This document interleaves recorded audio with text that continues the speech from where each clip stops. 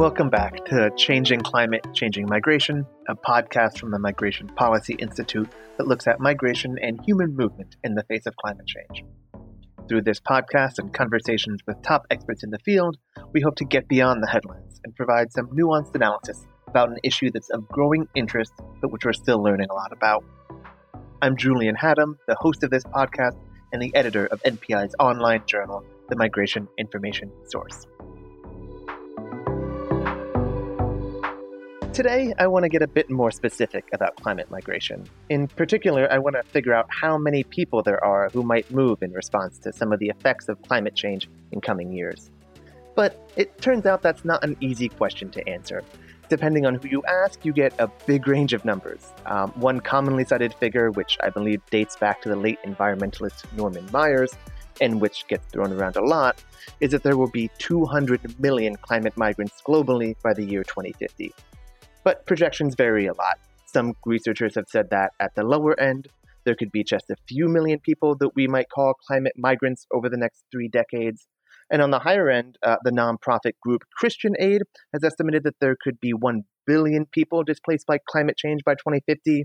The think tank, the Institute for Economics and Peace, recently released a report saying that there could be 1.2 billion people who could be at risk of displacement. So there's a lot to wade through here. And to help me make sense of this, my guest today is Julia Blocher. She is a researcher focusing on climate change and migration at the Potsdam Institute for Climate Impact Research in Germany. She has an excellent TEDx talk on climate migration, and I'm very excited to talk to her. Julia, thank you so much for coming on. Hi, Julian. Thank you so much for having me. Well, you're very welcome. So you've been in this space for a while. You have surely seen all these numbers floating around.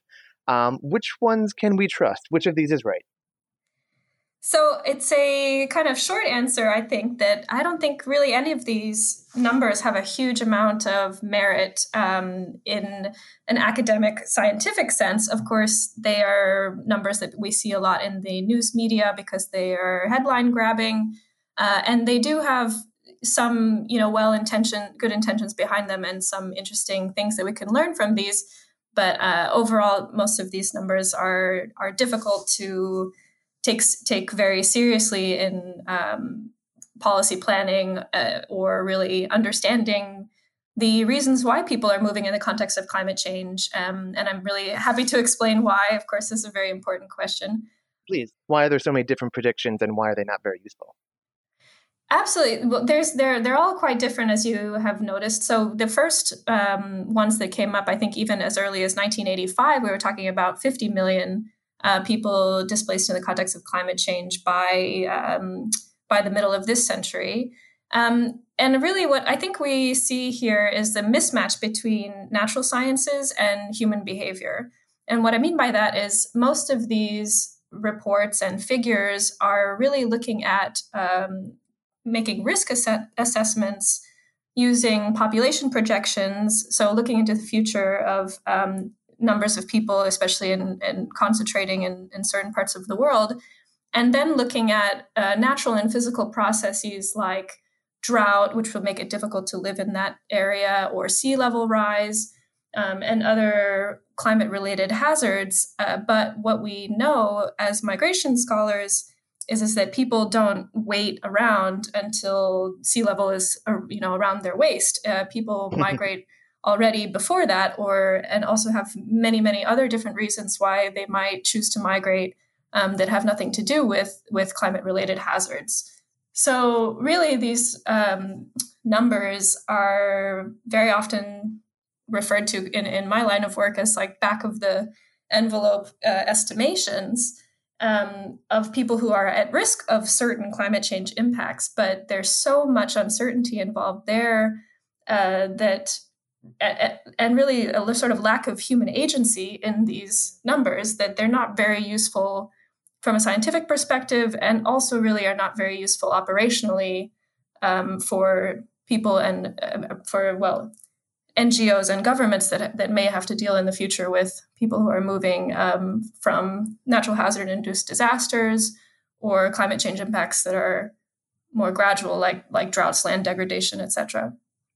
So is the calculation basically for a lot of these estimates that we know X number of people live in low-lying areas or areas that are at risk of hurricane, whatever disaster. As sea levels rise, as hurricanes come, they will have to move. Is it like basically that kind of simple calculus, or how does the math work in a simplistic form? Right. That's basically exactly it. Is that we look at the number of people that are living in climate-prone areas and then project those populations into the future. But the reason why this type of risk assessment is not super helpful when we're talking about a social and behavioral phenomenon like migration is that those impacts may or may not involve people moving in the future. People may move before, they may choose not to move, even if they're in a risky area. That's something that we see a lot, especially in developing countries where people simply can't afford to migrate, and so they stay behind.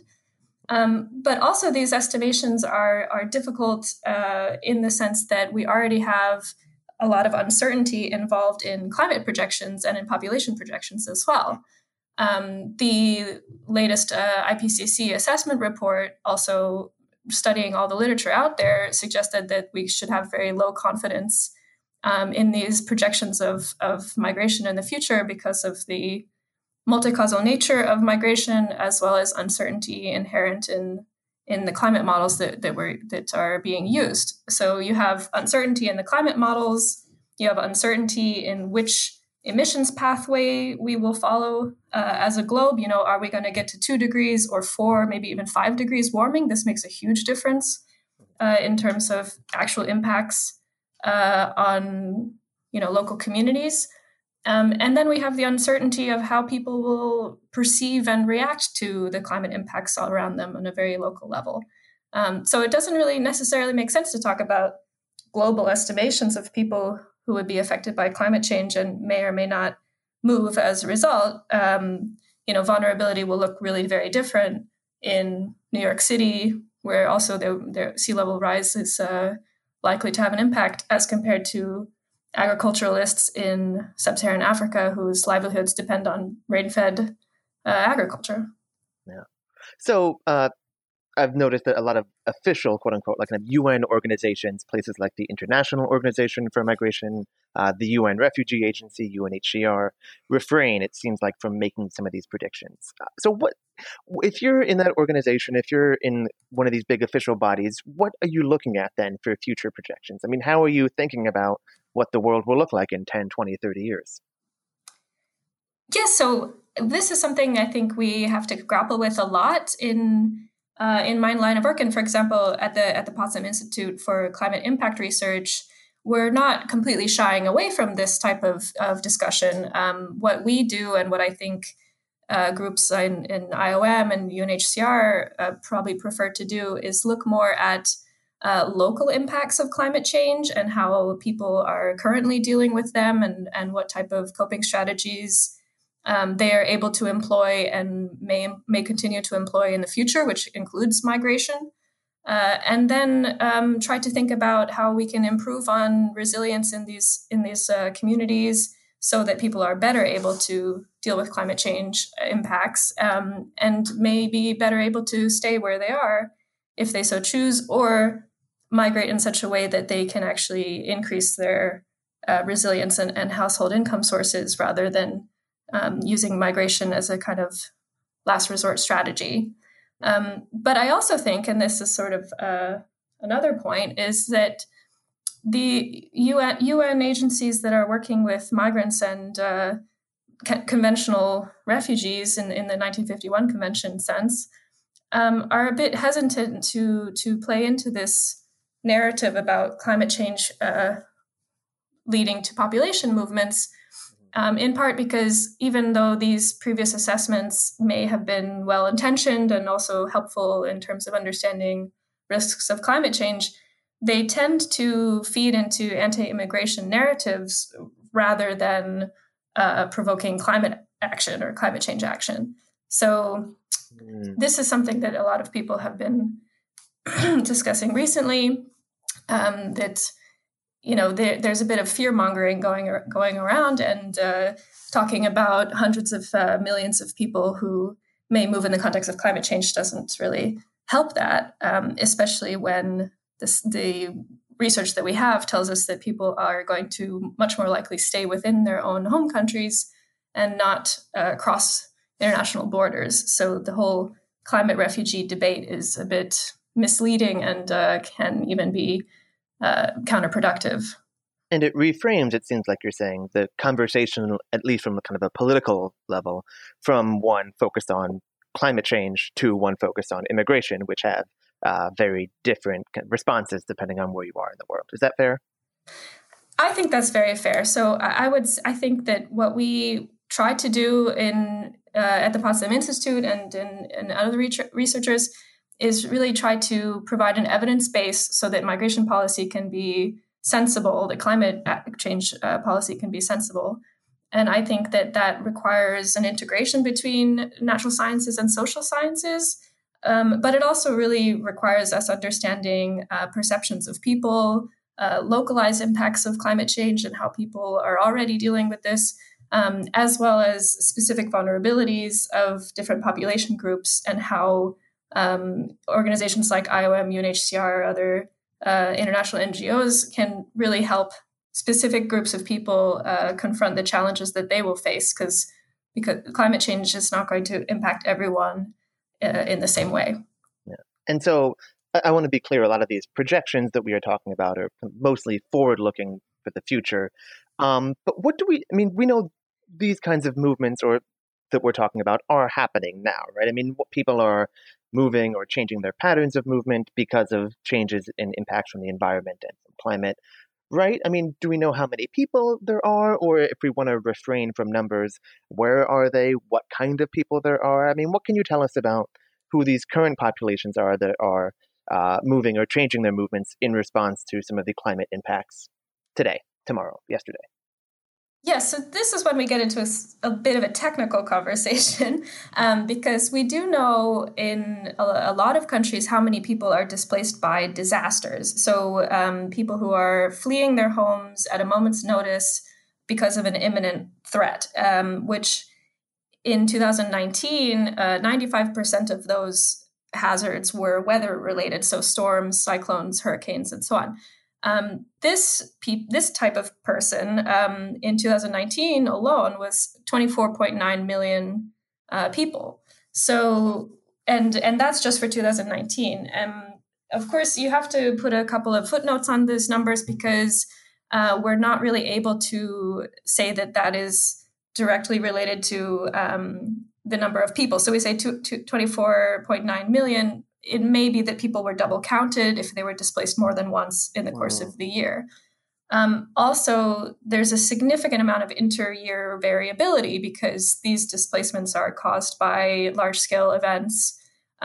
So if we look back to 2010, we would have seen a huge spike in the number of disaster displacements because of the earthquake in Haiti, whereas, in past years, most displacement events have been related to weather events.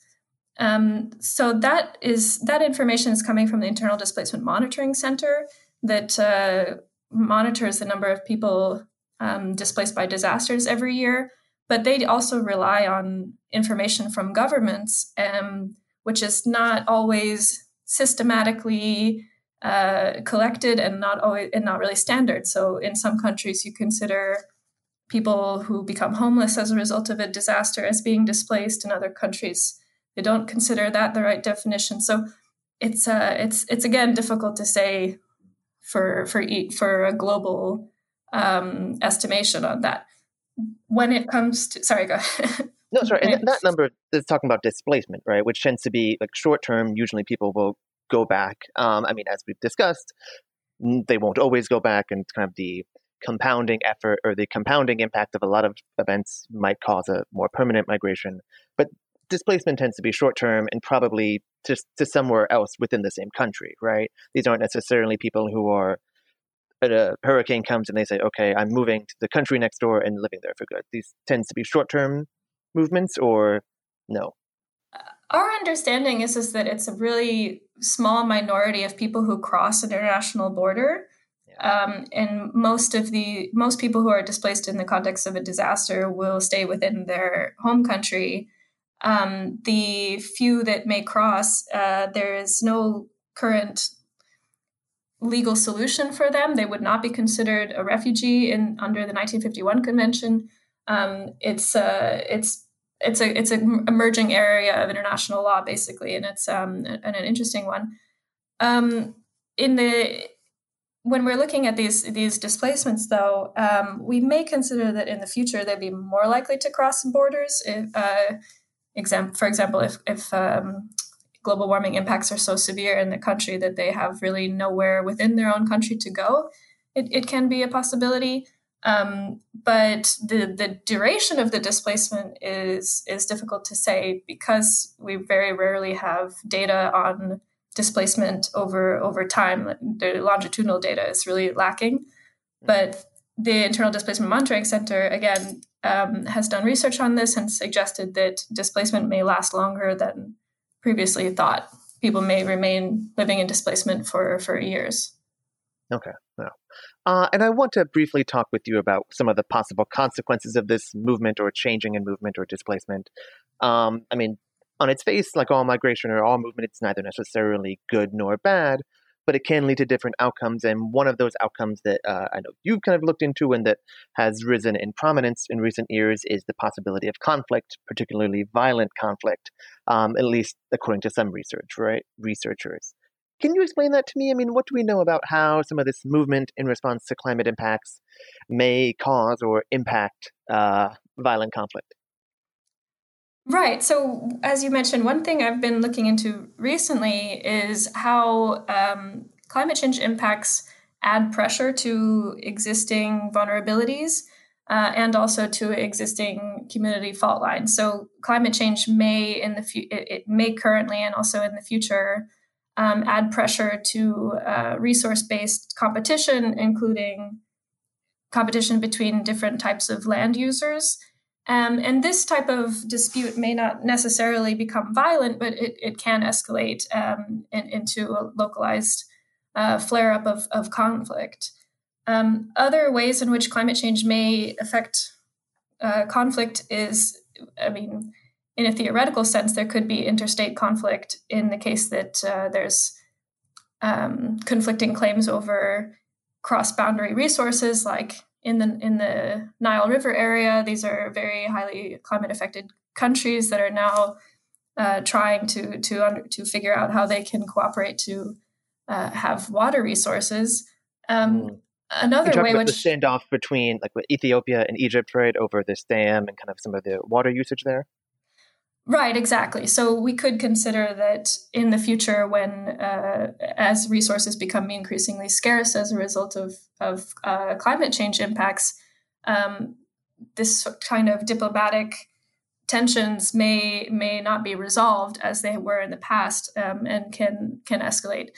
But we also know that in previous, or at least historically, cooperation over cross-boundary resources has tended to lead to more positive diplomatic relationships between countries and actually reduce the likelihood of interstate conflicts. So if we consider natural resources that are shared across European countries, for example. And related to that, but it's kind of something that is more speculative than anything, is what happens in the case that citizens believe that their government is not adequately addressing climate change or not adequately managing natural resources. This could potentially lead to civil unrest and escalate into civil conflict. And so anger at the government, basically, for not doing enough to deal with some of these hazards. Right. That's hypothetically possible, right? Yeah. So let's get a little bit more specific. I know you've done some work in Tanzania and as well as in the Pacific Island states, elsewhere in East Africa. I mean, what have you seen on the ground, and particularly about some of these conflicts that might emerge? I know you've done some of your work about Tanzania hasn't particularly focused on competing like land use issues, right? Like farmers versus herders, and tell me about that. Yes, we are doing research in Tanzania at the moment about how local communities adapt to climate change, including through migration. And through that research, really, we came across this issue of land-based disputes between different communities, especially between farming communities and pastoralists, mobile pastoralists. So what I've been particularly interested in is in the case that pastoralists are moving more frequently and in longer distances and over longer periods of time as a result of scarcity of pasture and water resources, they become increasingly in contact with farming communities they may not have previous contact with, and also with other pastoralist groups that they may not have, historically been dealing with as often as they may be now. In Tanzania, there is a kind of pluralistic land tenure situation in which land is owned by the government in a certain sense, but also allows there's local administration of land that allows for customary land tenure. So this unfortunately leads to misunderstandings in a lot of cases where the private land ownership may not coincide with the customary land ownership. And by that, I mean simply that pastoralists are used to, for generations, going to the same areas for pasture and for water for the livestock. So we have been looking in particular in a central area of Tanzania and also in the semi-arid area in the northern regions, and found a lot of evidence of farmer-herder conflicts, especially during drought years, which is interesting in itself, and are trying to understand better why these conflicts arise. What are the underlying historical tensions that may exist there that can flare up when resources become scarce? And also, what are the policy solutions that we can recommend to reduce the likelihood of conflict? And super briefly, what are those policy solutions? What kind of steps are there that governments or NGOs, whatever, could take to mitigate some of these potential conflicts? And are they being taken, or is the work still at a pretty elementary, basic stage at this point? Well, luckily, the government of Tanzania is highly aware of this situation and has been working on this for some years, especially since the early 2000s. There was a number of violent flare-ups between farmer and herder groups in parts of the country. So I think that the foundation of the issue is really about mismatch between private land ownership and customary land ownership. So the best way to solve that would be to bring these different groups together, work out some kind of mutually beneficial land use plan, and then ensure that people are faithfully implementing that plan. And this is what the local communities also told us, that they think that would be the best way forward.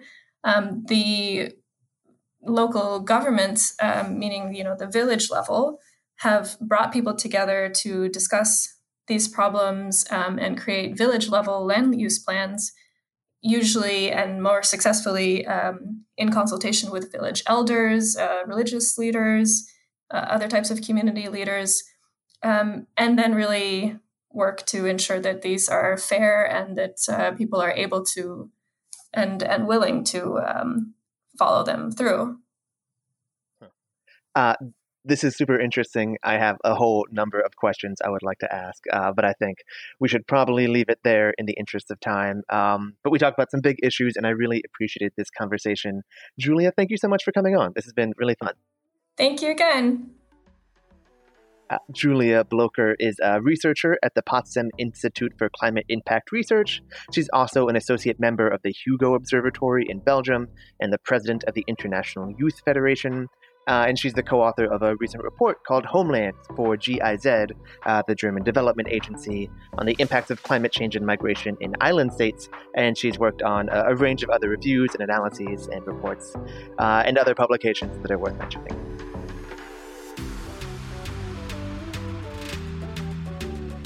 Part of the difficulty with some of these predictions is that climate migration is not a straightforward process.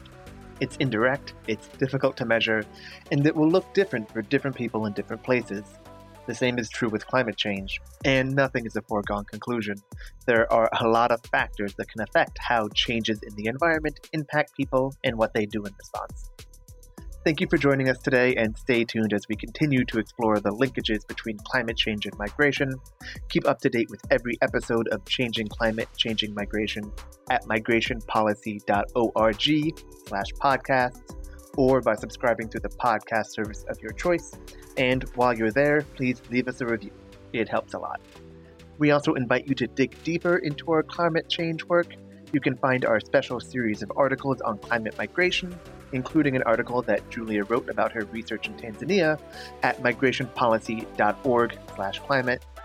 This episode was made possible by Lisa Dixon and Kenya Guerrero, with special help from Michelle Middlestat and Sarah Stadecki. Music is from Patrick Patricios. I'm Julian Haddam. Thank you for listening.